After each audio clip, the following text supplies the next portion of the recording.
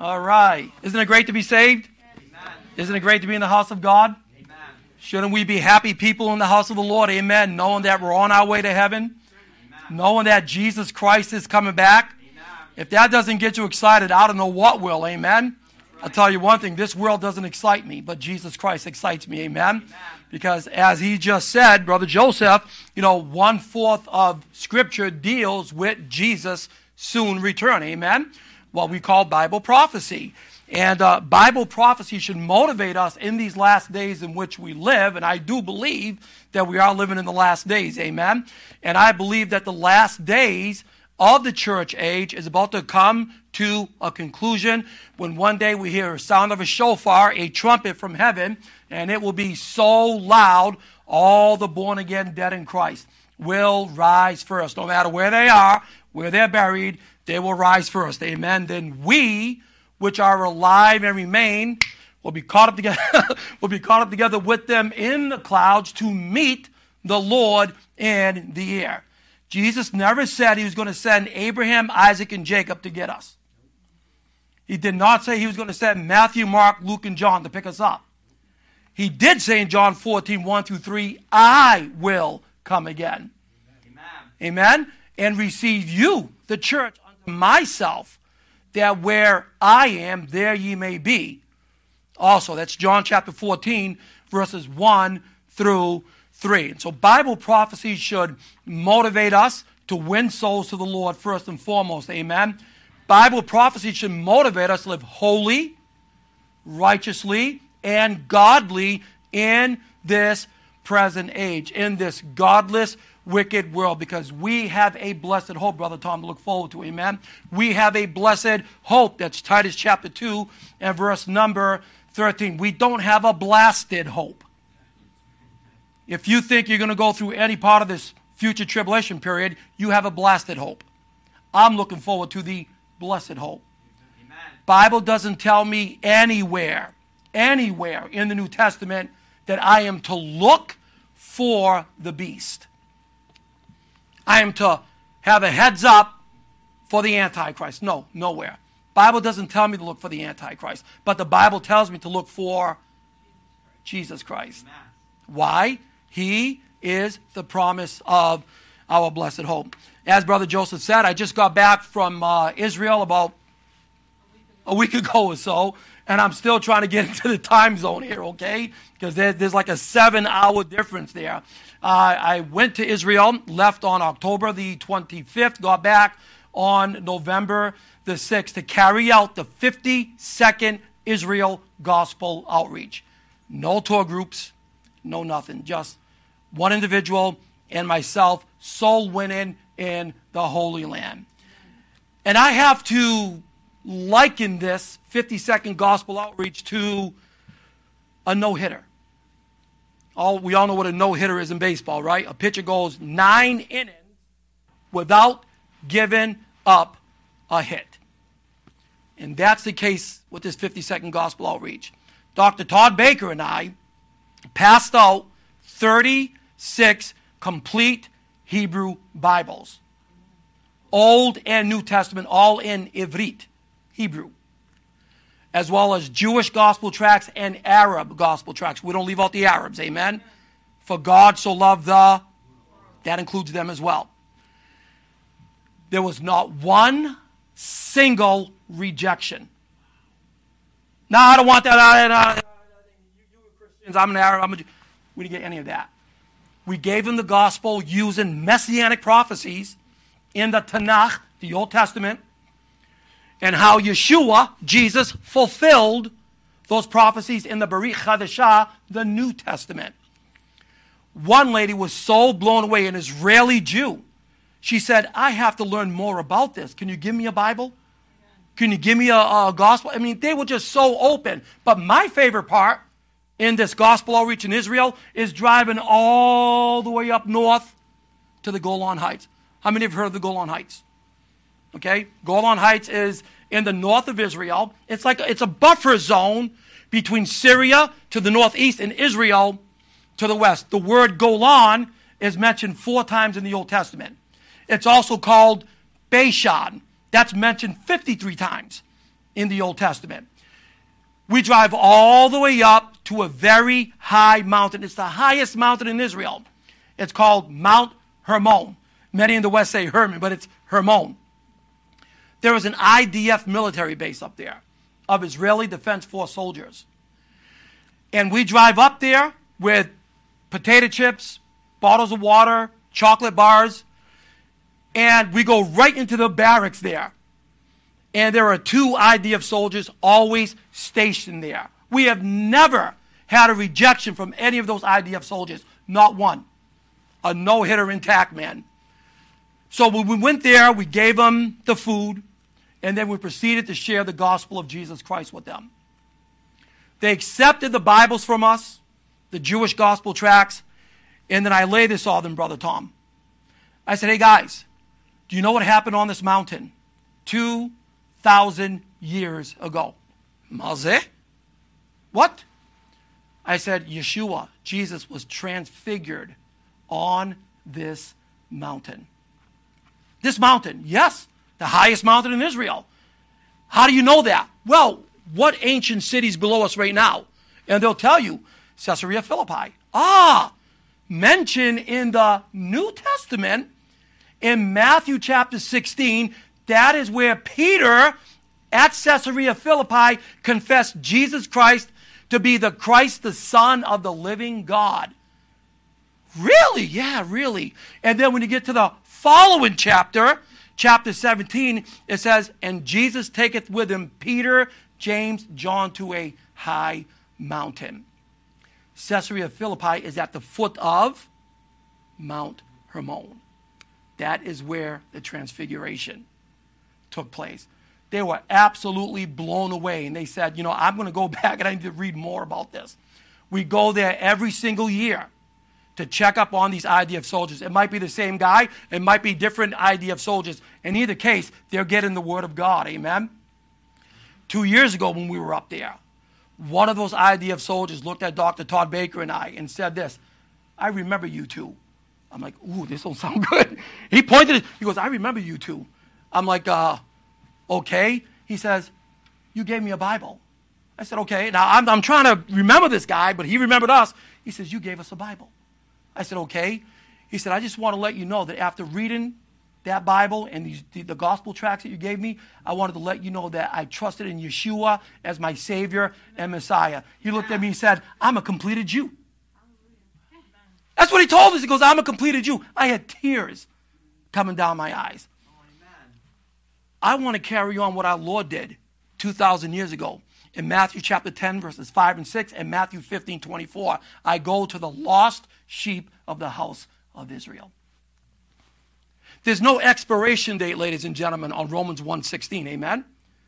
What did Paul say in Romans 1:16? I'm not ashamed of the gospel of Christ, for it is the power of God unto salvation to everyone who believeth, to the Jew first, and then also to the Greek or to the Gentile. There's no expiration date on Romans 10:1. Paul said, brethren, I think he's talking to you, brethren, my heart's desire and prayer to God for Israel is that they might be saved. Believe it or not, we have encountered indifference from some Christians who say, I have no business going to Israel and trying to convert Jews. I don't have the power to convert anybody. What did Paul say? 1 Corinthians 3:6. I planted, Apollos watered, but who gave the increase? That's not my prerogative, that's his. Only God can give the increase. Soul winning in Israel is totally different than what you do out here, amen, in the West.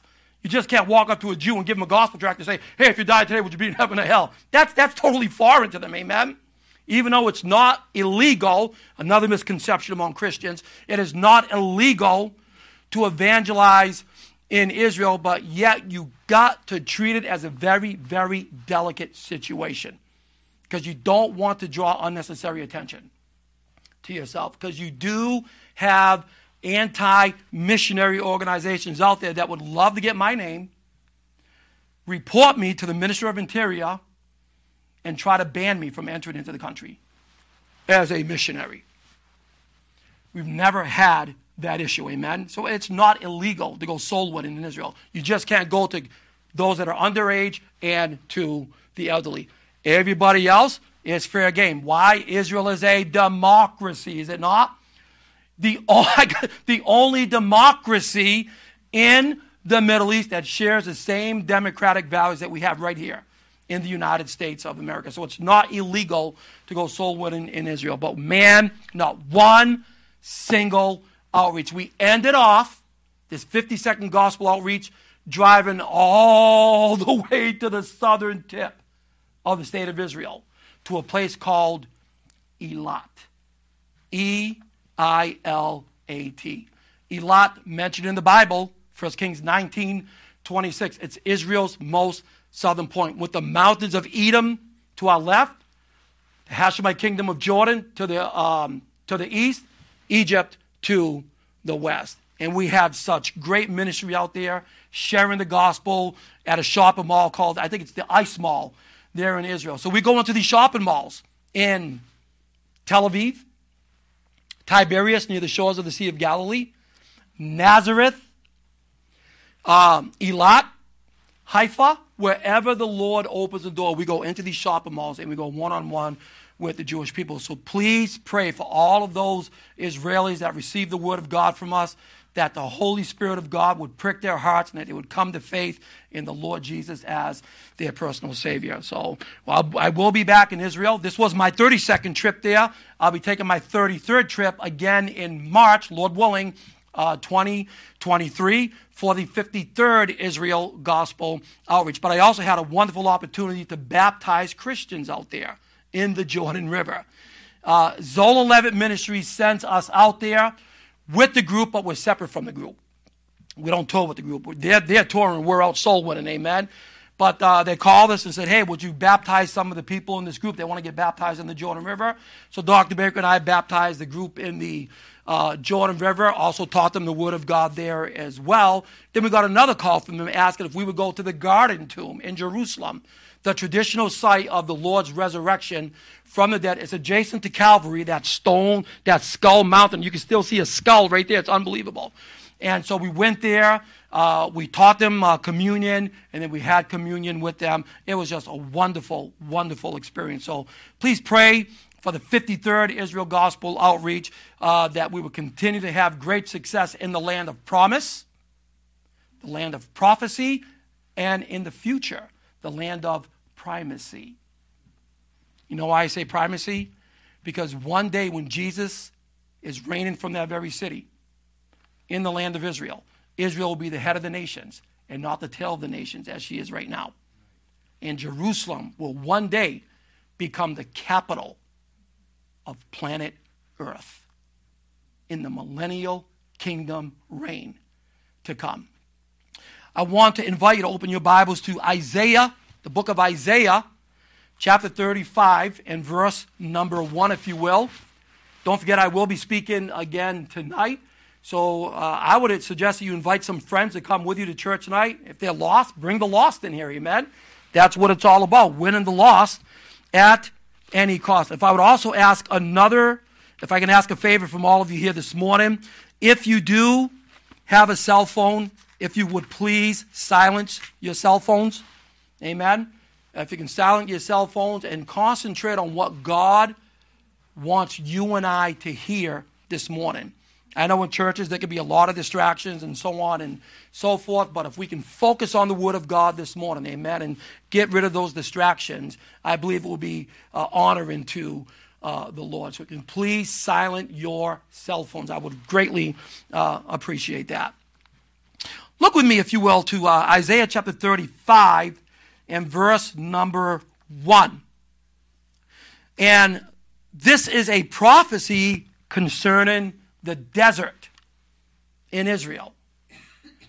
When you think of a desert, what do you think of? Dry. What else? Barren. Right? Lifeless. You know, it's like one big dust bowl. And that was the case in the beginning. But Isaiah tells us that one day that same desert is going to blossom like the rose. And we saw that prophecy fulfilled. Notice with me in Isaiah 35, and just one verse here. Verse number 1.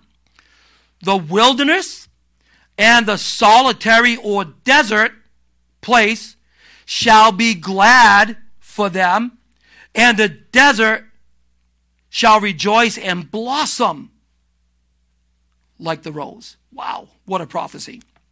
Let's pray this morning. Gracious Heavenly Father, we thank you so much for your precious word. And Lord, I thank you so much, Lord, that we have the blessing of opening up this book every single day, reading it, studying it, and applying it, Lord, to our very hearts, to our very lives, Lord. Father, in a day and age of such apostasy and heresy being propagated out there, Lord, I believe that it would behoove us, Lord, to stay in the Word of God, to get our doctrine from this blessed book. And Lord, I look at all these prophecies concerning the land of Israel. And this one particular prophecy right here, Lord, shows that it was fulfilled between the mid-19th and the early 20th century.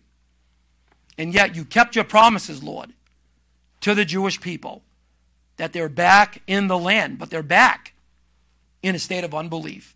And that must be the case in preparation for a final 7-year period to come upon unbelieving Israel and the unbelieving Gentile nations of the world. But Lord, I am so glad that we will not be here as the church to experience that final 7 years of unprecedented horror. So, Father, if there is someone here this morning and they do not have the assurance of going to heaven when they die, it's my prayer, Lord, that today would be the day of salvation and that they would call upon the name of the Lord and get saved. Be with Pastor Tony and Don as they're out there in Pensacola. Watch over them, protect them, Lord. We pray for those like Kathy Collins, again, 4th time having COVID. I pray that your hand be upon her right now, Lord, and upon those in this church that are going through some type of health issues. You know who they are, Lord. I pray that your hand be upon them right now, and may you be glorified in everything that is said and done here today. For it's in Jesus' name we pray. And all of God's people said, Amen and amen. The wilderness and the solitary place shall be glad for them, the Jewish people. And the desert shall rejoice and blossom as the rose. It will bloom like a rose. And we saw this ancient prophecy, ladies and gentlemen, fulfilled in the 20th century when the Jewish people made Aliyah. Everyone say Aliyah. Now you're speaking Hebrew. Aliyah means to ascend, to go up to the city of Jerusalem as they did in biblical times. Deuteronomy chapter 16 and verse number 16 tells us that the Jewish people would make Aliyah to Jerusalem during the 3 main pilgrim feasts of Passover, Pentecost, and Feast of Tabernacles. Passover in the spring, Pentecost in the summer, Tabernacles in the fall. That they would return to the land of Israel leading up to the rebirth of the state of Israel on May 14th of 1948. But prior to the Jews returning back to the land, the place was one big dust bowl. Hardly any vegetation, amen? And there was no rainfall. Now, I'm not exaggerating here. There was no rainfall in the land for at least 400 years. Because the land was under the occupation of a cruel people known as the Ottoman Turks. They occupied the land for some 400 years. Something tells me the land wasn't proud of that. Prior to Israel's rebirth, the Arabs already living there referred to themselves as either Syrians or Turks, but they never referred to themselves as Palestinians to ever identify themselves. The land was infested, ladies and gentlemen, with malaria. And the Jews were purchasing malaria-infested swamps at outrageous prices by the Arabs. And the Arabs were laughing all the way to the bank. What are they going to do with these swamps? What are they going to do with these disease-infested areas? Let's take advantage of these guys and sell it at outrageous prices. And that's what they did. They laughed themselves all the way to the bank. But these Arabs had no idea of what was to come in Isaiah chapter 35 and verse number 1. They had no idea of the prophecy, folks, that was about to be fulfilled. They wouldn't be laughing anymore. They wouldn't be mocking anymore. Isaiah's prophecy, chapter 35 and verse number 1, is about to come to pass. And when the Jews began to return, they didn't find the land of milk and honey, right? The Bible calls it the land of milk and honey. By the way, whenever you see that term, milk and honey, when we get to the honey part, you need to dismiss the Western thinking of that little gold gooey stuff that we like.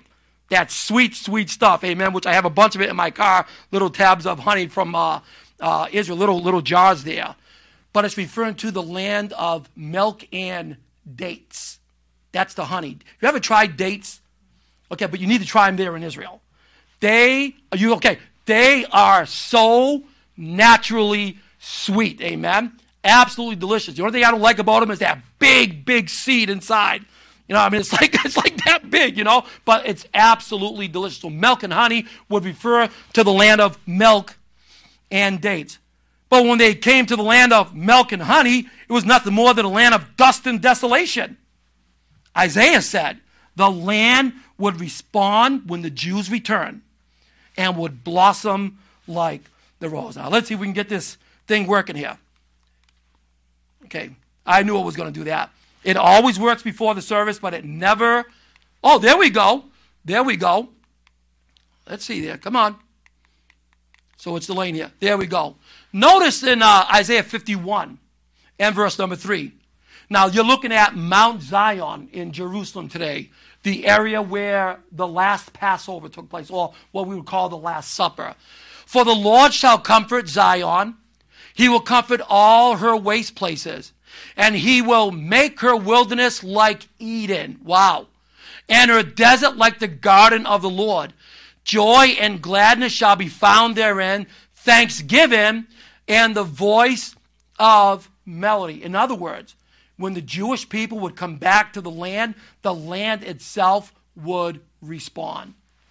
And folks, it did respond. Amen. The land would rejoice. The land would bloom with the sound of melody. The land itself would respond when the indigenous people have come home to Eretz Israel, the land of Israel. The Jewish prophet Isaiah also foretold the replanting of the trees and the provision of water right in the barren desert area. Since we're in Isaiah, let's go to chapter 41, if you will, please. Isaiah 41. Notice this right here. In Isaiah chapter 41, verses 18 and 19, I believe they're foretold that when the Jewish people come back, there will be the replanting of the trees, the provision of water in the barren deserts. Folks, this was fulfilled in the late 19th to the mid-20th century. Notice with me Isaiah 41, verses 18 and 19. This is what God said. I will open rivers in high places and fountains in the midst of the valleys. I will make the wilderness a pool of water and the dry land springs of water. I will plant in the wilderness the cedar, the shittah tree, and the myrtle, and the oil tree. I will set in the desert the fir tree, and the pine tree, and the box tree all together. What do we call this? The reclamation of the land. In Ezekiel chapter 36, you know what God did? In Ezekiel chapter 36, God prophesied, not to human beings, not to individuals. God prophesied to the land 35 times, Brother Tom, in chapter number 36. He's prophesying to the rocks, to the hills, to the mountains. He's prophesying in chapter number 36 of Ezekiel 35 times of what is to come. Let's go to the book of Ezekiel chapter 36. I hope you're writing all these down. Study these on your spare time there. But notice to be in Ezekiel chapter 36. Ezekiel is an amazing book. A lot of prophecy here. In Ezekiel chapter number 36, looking at verses 34 and 35. Ezekiel 36, verses 34 and 35. This is what he says. And the desolate land shall be tilled, farmed, if you will, whereas it lay desolate in the sight of all that passed by. And they shall say, this land that was desolate is become like the Garden of Eden. And the waste and desolate and ruined cities are become fenced and are inhabited. What an amazing prophecy that was fulfilled, amen? You want to know the crazy part about this? The atheist Mark Twain visited the Holy Land in the late 19th century. And Mark Twain came on the scene and he said, wait a minute. I thought the Bible says this was the land of milk and honey. He said, look at the place. And he wrote this in his book, Innocents Abroad. He said, look at the place. It's one big dust bowl. Look at the sheep and the goats. They're eating gravel for food. How in the world can this be the land of milk and honey? He wasn't impressed at all. But he had no idea about the prophecy either of Isaiah chapter 35 and verse number 1. That one day the desert will bloom and it will blossom like the rose. And this is what we read here in Ezekiel 36, 34, and 35. The land would be tilled. That word tilled would mean to prepare, cultivate the land for crops. And this is what the early Jewish settlers did. And the Jewish prophets foretold this, folks, 2,600 years ago. What a book we have, amen? You can't find this type of prophecy in the Book of Mormon. You can't find this type of prophecy in the Hindu Vedas. You can't find this type of prophecy in the Quran, but it's replete here in the Word of God, amen? From Genesis 1:1 to Revelation 22:21. Oh man, the Ottoman Turks, their occupation was brutal. Do you know what they did? They cut down all the trees in the land. I'm talking from the Sea of Galilee north all the way to Judea. They cut down the trees. They were selling the wood. They were even taxing some of the Jews that were living there at that time with high taxes on the trees. It was absolutely unbelievable. But those early Jewish pioneers, they came in and they started replanting the trees. As the Jews began planting trees and purchasing malaria-infested swamps at exuberant prices from the Arabs, guess what happened after nearly 400 years? Whoa. It's raining, man. During the 400 years, it didn't rain at all. Now, all of a sudden, the Jews are back. Whoa. Rainfall was coming down at 100%. It was absolutely unbelievable. That never happened during the 400 years of the Ottomans occupying of the land. Let's see if we can get this going again here. Joseph, can you transition for us, please? There we go. It's sort of like a delay right there. Check this out. The JNF, or the Jewish National Fund, planted more than 240 million trees in the land. A fulfillment of Isaiah chapter number 41. That's not a fluke, folks. The Jewish National Fund, what they call in Hebrew the Kakel, planted those trees in the land. If you go to Israel today, oh my. It is indeed a land of what? Milk and honey. If you've never been to Israel, you need to go.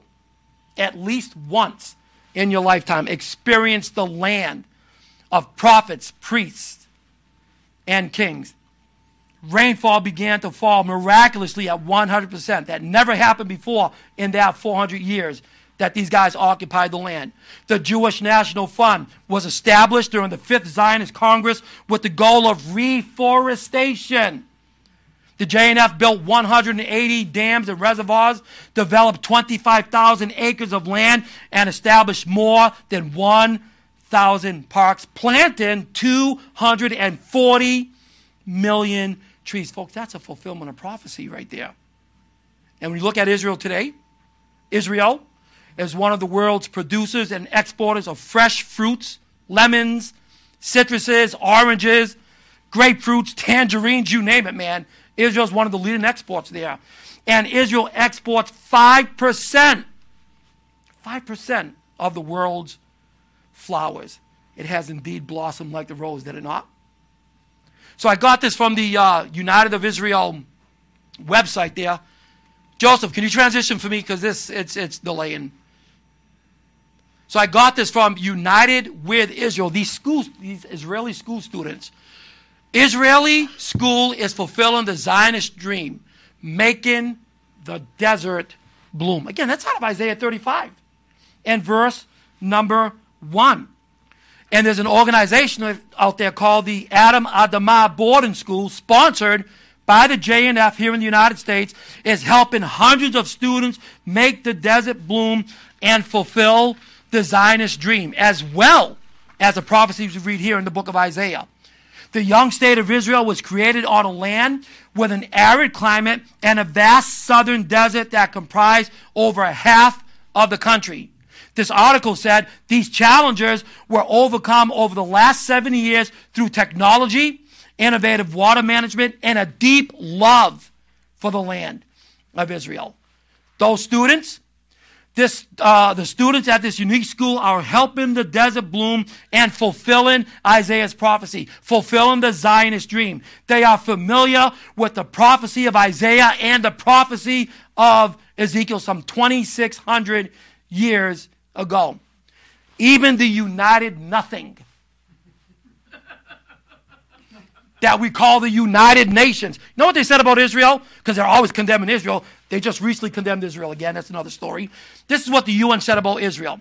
They normally condemn Israel for defending itself and even sneezing, for that matter. But surprisingly, the UN declared that Israel is the most agriculturally efficient land on earth.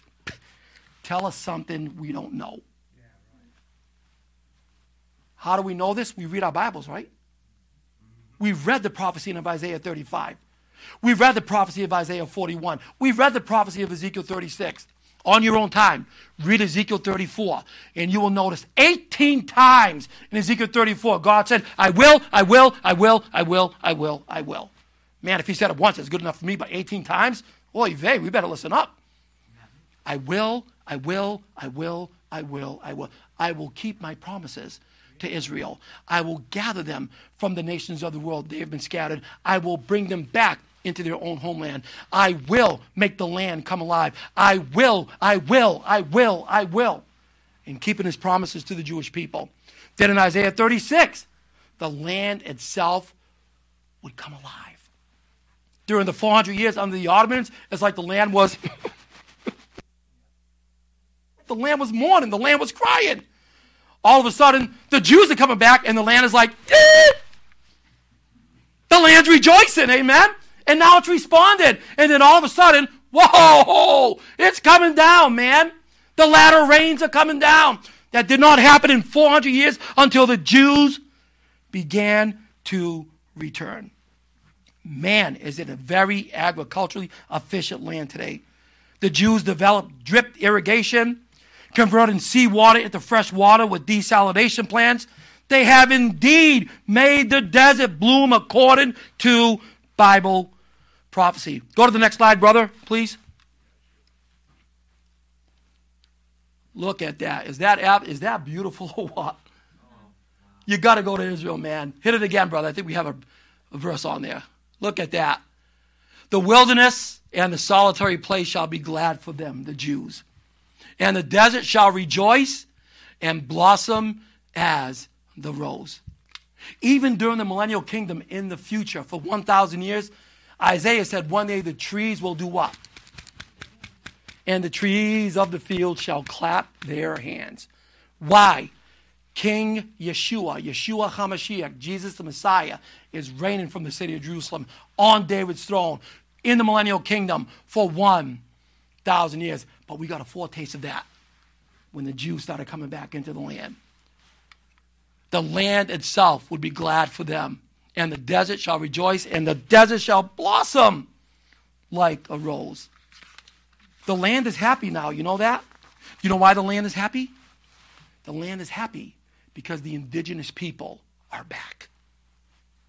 Since 1897, leading up to the rebirth of the state, May 14th, there it is right there on the wall, May 14th, 1948. Prophecy fulfilled. Ezekiel chapter 37. Them bones, them dry bones, them bones. The dry bones. Who are the dry bones? The Jews. The graves that the dry bones are in, the nations of the world they've been scattered to. Son of man, Ben Adam, can these bones live? Ezekiel says, Lord, thou knowest. He says, Son of man, these bones are the whole house of Israel. And guess what? I'm taking those bones out of the graves. I'm going to put flesh on those bones. Sinews, tissue, muscle, blood, veins. And then they're going to stand up. Then God said, I'm going to breathe ruach, breath, wind into them. And they shall stand up. Great army. Do you know when Ezekiel 37 was fulfilled? May 14th, 1948. The rebirth of the Jewish state of Israel. Coinky dink? It's not a coincidence. That's a God incidence. That was Bible prophecy fulfilled right before your very eyes. That was fulfilled. Prophecy right before your very eyes. That don't look like one big dust bowl to me today. It did back in the day. Not anymore. Why? God says, I have promises to keep. And he has kept those promises. And he will keep those promises. Not only to Israel, but he'll also keep his promises to you. Amen. The church, amen? No, that's not the rapture. Because we would have been gone, amen? Every time I hear that, I'm like, oh, okay. False alarm. You know something, folks? Something tells me the stage is getting set. Something tells me the actors are getting into position. Something tells me the curtain is about to go up on the end time drama. Because they're back in the land, but the problem is they're back in unbelief. They still reject Jesus. So what do you go out there for? Because God called me to. Amen. I hear people tell me, oh, why don't you just move out there? When God tells me to move out there, then I'll let you know. Until then, he hasn't. I go to Israel 4 to 5 times a year. 3 of those times with Dr. Baker to evangelize. The other 2, my wife and I bring tour groups over there and teach them Bible prophecy on location. But man, everything is getting into position right now, ladies and gentlemen. And I believe that shofar, I believe that trumpet is about to sound. The land itself responds when the Jews are back in the land. Those Ottoman Turks that ruled from 1517 to 1917 were defeated, by General Allenby in the Jezreel Valley. I take my tour groups to the Jezreel Valley in North Israel. You know what the Jezreel Valley is? Armageddon. Now, that wasn't Armageddon back then. Armageddon's still future, amen? But that's the area of Armageddon. Many battles were fought in the Jezreel Valley. But the biggest one is yet to come in Revelation 16:16. Armageddon, amen? Where all the nations of the world will gather. But General Allenby defeated the Ottoman Turks there in the Jezreel Valley. The guy does a mopping up exercise there in the Jezreel Valley. Go to the next slide, please. He then receives surrender from the Ottoman Turks at the Jaffa Gate in Jerusalem. He's on his horse, as you can see in this picture right here. And as he's approaching the gate, stops his horse. Dismounts off his horse. One of his soldiers there said, General, why did you dismount off your horse? Are you going to go in and receive surrender from the Ottoman Turks? He said, yeah, I'm going to receive surrender from the Turks. He says, but I'm not going to ride my horse through that gate. He says, I'm going to walk in today because one day, this is what he said, one day, my Lord and Savior, Jesus Christ, will ride a white horse through that gate. That's why he dismounted, got off his horse, walked into the Jaffa Gate to receive surrender from the Ottoman Turks. And one day Jesus Christ will come back to that very land to establish his kingdom for 1,000 years. Where do I get that number from, by the way? Bible, right? Revelation chapter 20, verses 2 through 7 tells me 6 times he will reign for 1,000 years. Because we got the rapture of the church, we got a 7-year period of tribulation, we have the second coming of Jesus, and then we have a 1,000-year millennial kingdom reign. Man, General Allenby, what a guy. To make us humble, to get off his horse and walk through that gate rather than ride his horse through the gate. He said, no. I'm walking in today because one day my Lord and Savior is going to ride a white horse through that gate. Not the Jaffa Gate, but through the eastern gate that faces the Mount of Olives on the east. And he will establish his kingdom from Jerusalem, folks, for 1,000 years. Israel's back in the land, back in unbelief. The land has indeed blossomed like rose. Next slide, please. We're almost done here. Folks, that is Bible prophecy fulfilled right before your very eyes. That country right there. May 14th, 1948. Them bones, them dry bones. Fulfilled. God said, I will keep my promises to Israel. I will keep my promises to the Jewish people. God told Isaiah, though I make an end of all nations, only one nation will be left standing. Look at my laser. Only one nation will be left standing. The nation where your faith was born 2,000 years ago. Didn't come out of Rome. Didn't come from America. Right there. And when Jesus Christ returns at his second coming at the end of the tribulation period, he's not going there. He's not going there. He's not going here. He's coming back there.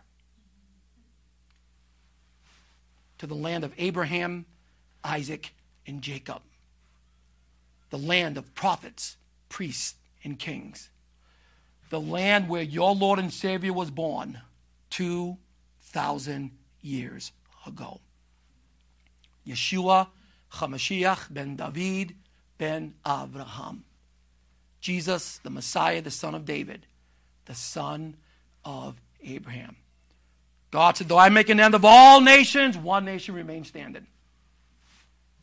That nation will be the head of all the nations in the kingdom to come, with Jerusalem as earth's capital. Think about that. 2 Samuel chapter 5, right? David conquers Jerusalem, made Jerusalem the political capital. That was 3,000 years ago. Then in the following chapter, 2 Samuel 6, he goes to Kiryat Yarim, about 7 miles south of Jerusalem, takes the Ark of the Covenant, brings the Ark of the Covenant into Jerusalem. Now Jerusalem is the spiritual capital. Then in 2 Samuel chapter 7, Jerusalem will be earth's capital. When Jesus is sitting on David's throne in the kingdom to come. Your future home, by the way, for 1,000 years. As my mentor, the late Zola Levitt, once said, for 1,000 years, you are all going to be Israelis. Because we're going to reign with the greatest Israeli, the greatest rabbi, the greatest Jew to ever walk the face of this earth. Wasn't born anywhere else but here. Eretz Israel, the land of Israel. Isaiah 9, 6 and 7, Luke 1, 32 and 33. He's going to reign from David's throne for 1,000 years. Folks, this signifies, with Israel back in the land, fulfilling Ezekiel 37, state of Israel is born. And then, of course, there's Israel's first prime minister right there, Ben Gurion, in which he declared to the world in front of 400 reporters. And it took him only 17 minutes to say this. We declare to the world, as foretold by our Jewish prophets, the rebirth of the state of Israel. That's why Isaiah said in chapter 66, 7 and 8, shall a nation be born at once? Shall a nation be born in one day? Bingo. That never happened here. Never happened to that country. Never happened to this country. But it did happen here. May 14th, 1948. Stage is set. Actors getting into position. Curtain is about to go up on the end time drama. Last slide, please. You know what that's telling me? Up next. Up next. My question to you is, are you ready? Better yet, are you rapture ready? The next main event on God's calendar of activities, folks. The rapture of the church. And that's why Paul said, don't be ignorant concerning this event. Unfortunately, Brother Tom, I'm preaching to the choir here. There's a lot of ignorance when it comes to Jesus' soon return. Oh, we could take his first coming prophecies literally, but for some reason, we got to allegorize his second coming prophecies and say it doesn't really mean what it says. Hey, listen, God says what he means, and he means what he says. Amen. Paul said in 1 Thessalonians 4, 13 through 18, for I would not have you to be ignorant, brethren, concerning them which are asleep, that ye sorrow not, even as others which have no hope. For if we believe that Jesus died and rose again, even so also them which sleep in Jesus will God bring with him. For this we say unto you by the word of the Lord, that we which are alive and remain unto the coming of the Lord shall not prevent or precede them which are asleep. For the Lord himself shall descend from heaven with a shout, with the voice of the archangel, and with a shofar, with the trump of God. And the dead in Christ shall rise first. 6 feet further to go, but they rise first. Then we, which are alive and remain, shall be caught up together with them in the clouds to meet the Lord in the air, and so shall we ever be with the Lord. Wherefore? You know what I'm talking about. Comfort one another with these words. If that doesn't excite you this morning, something's not right there. You need to get it right. I get excited every single day knowing that he could come. And it could even be today. No signs precede the rapture, and no prophecies must be fulfilled before then. The rapture is imminent. It could happen at any moment, at any time, without anything having to be fulfilled. That's why I say, keep your ear hole on. Listen for the sound of that trumpet.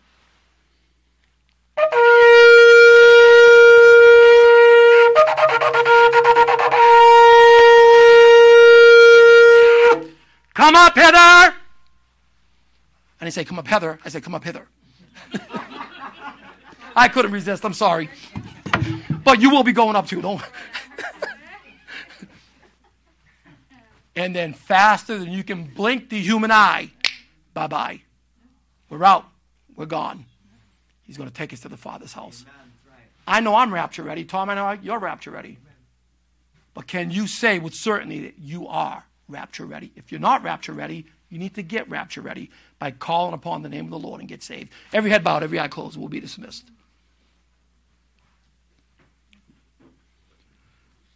With every head bowed and every eye closed. Folks, you saw the prophecies. I share them with you.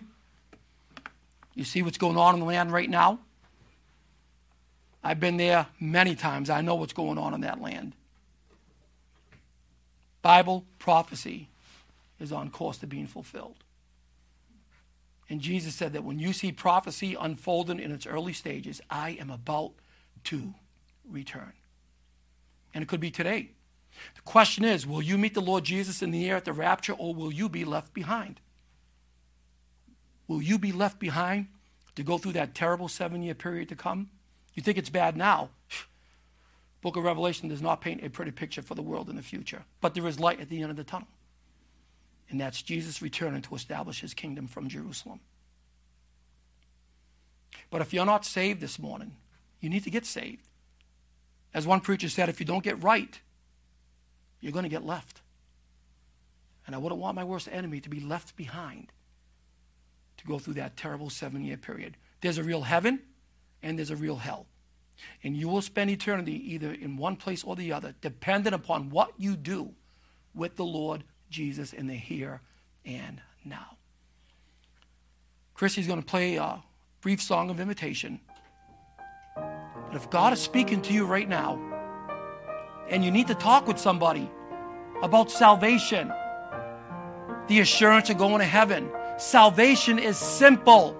It's as simple as ABC. I get upset when people try to complicate that.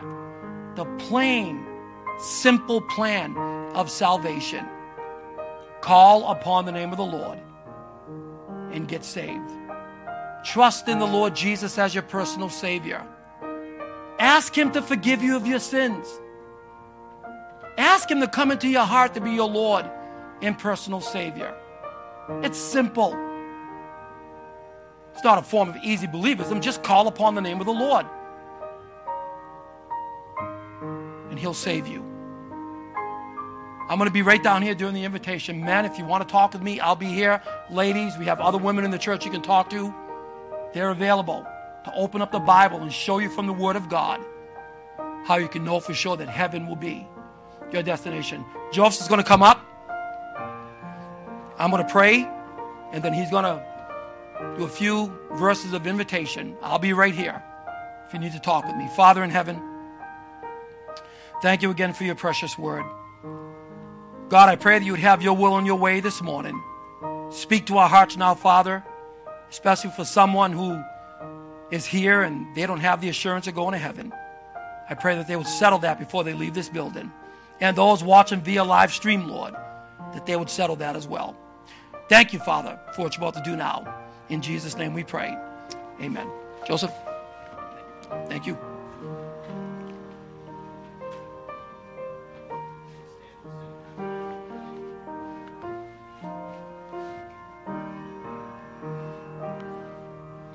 Have thine own way, Lord, have thine own way. Thou art the potter, I am the clay. Mold me and make me after thy will, while I am waiting, yielded and still. Have thine own way, Lord. Have thine own way. Search me and try me, Master, today.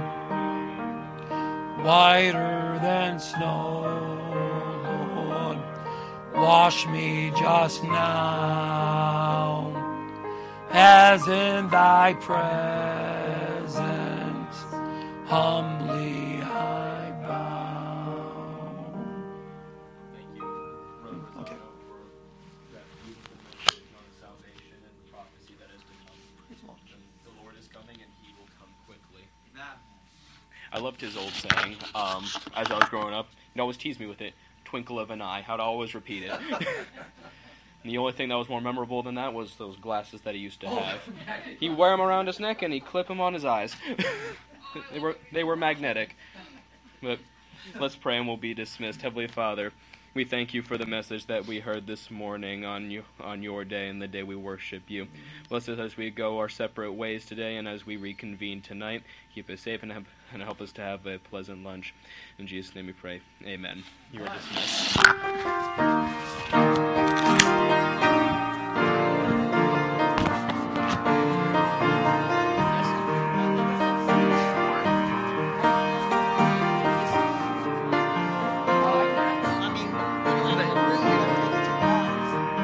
I can ask them.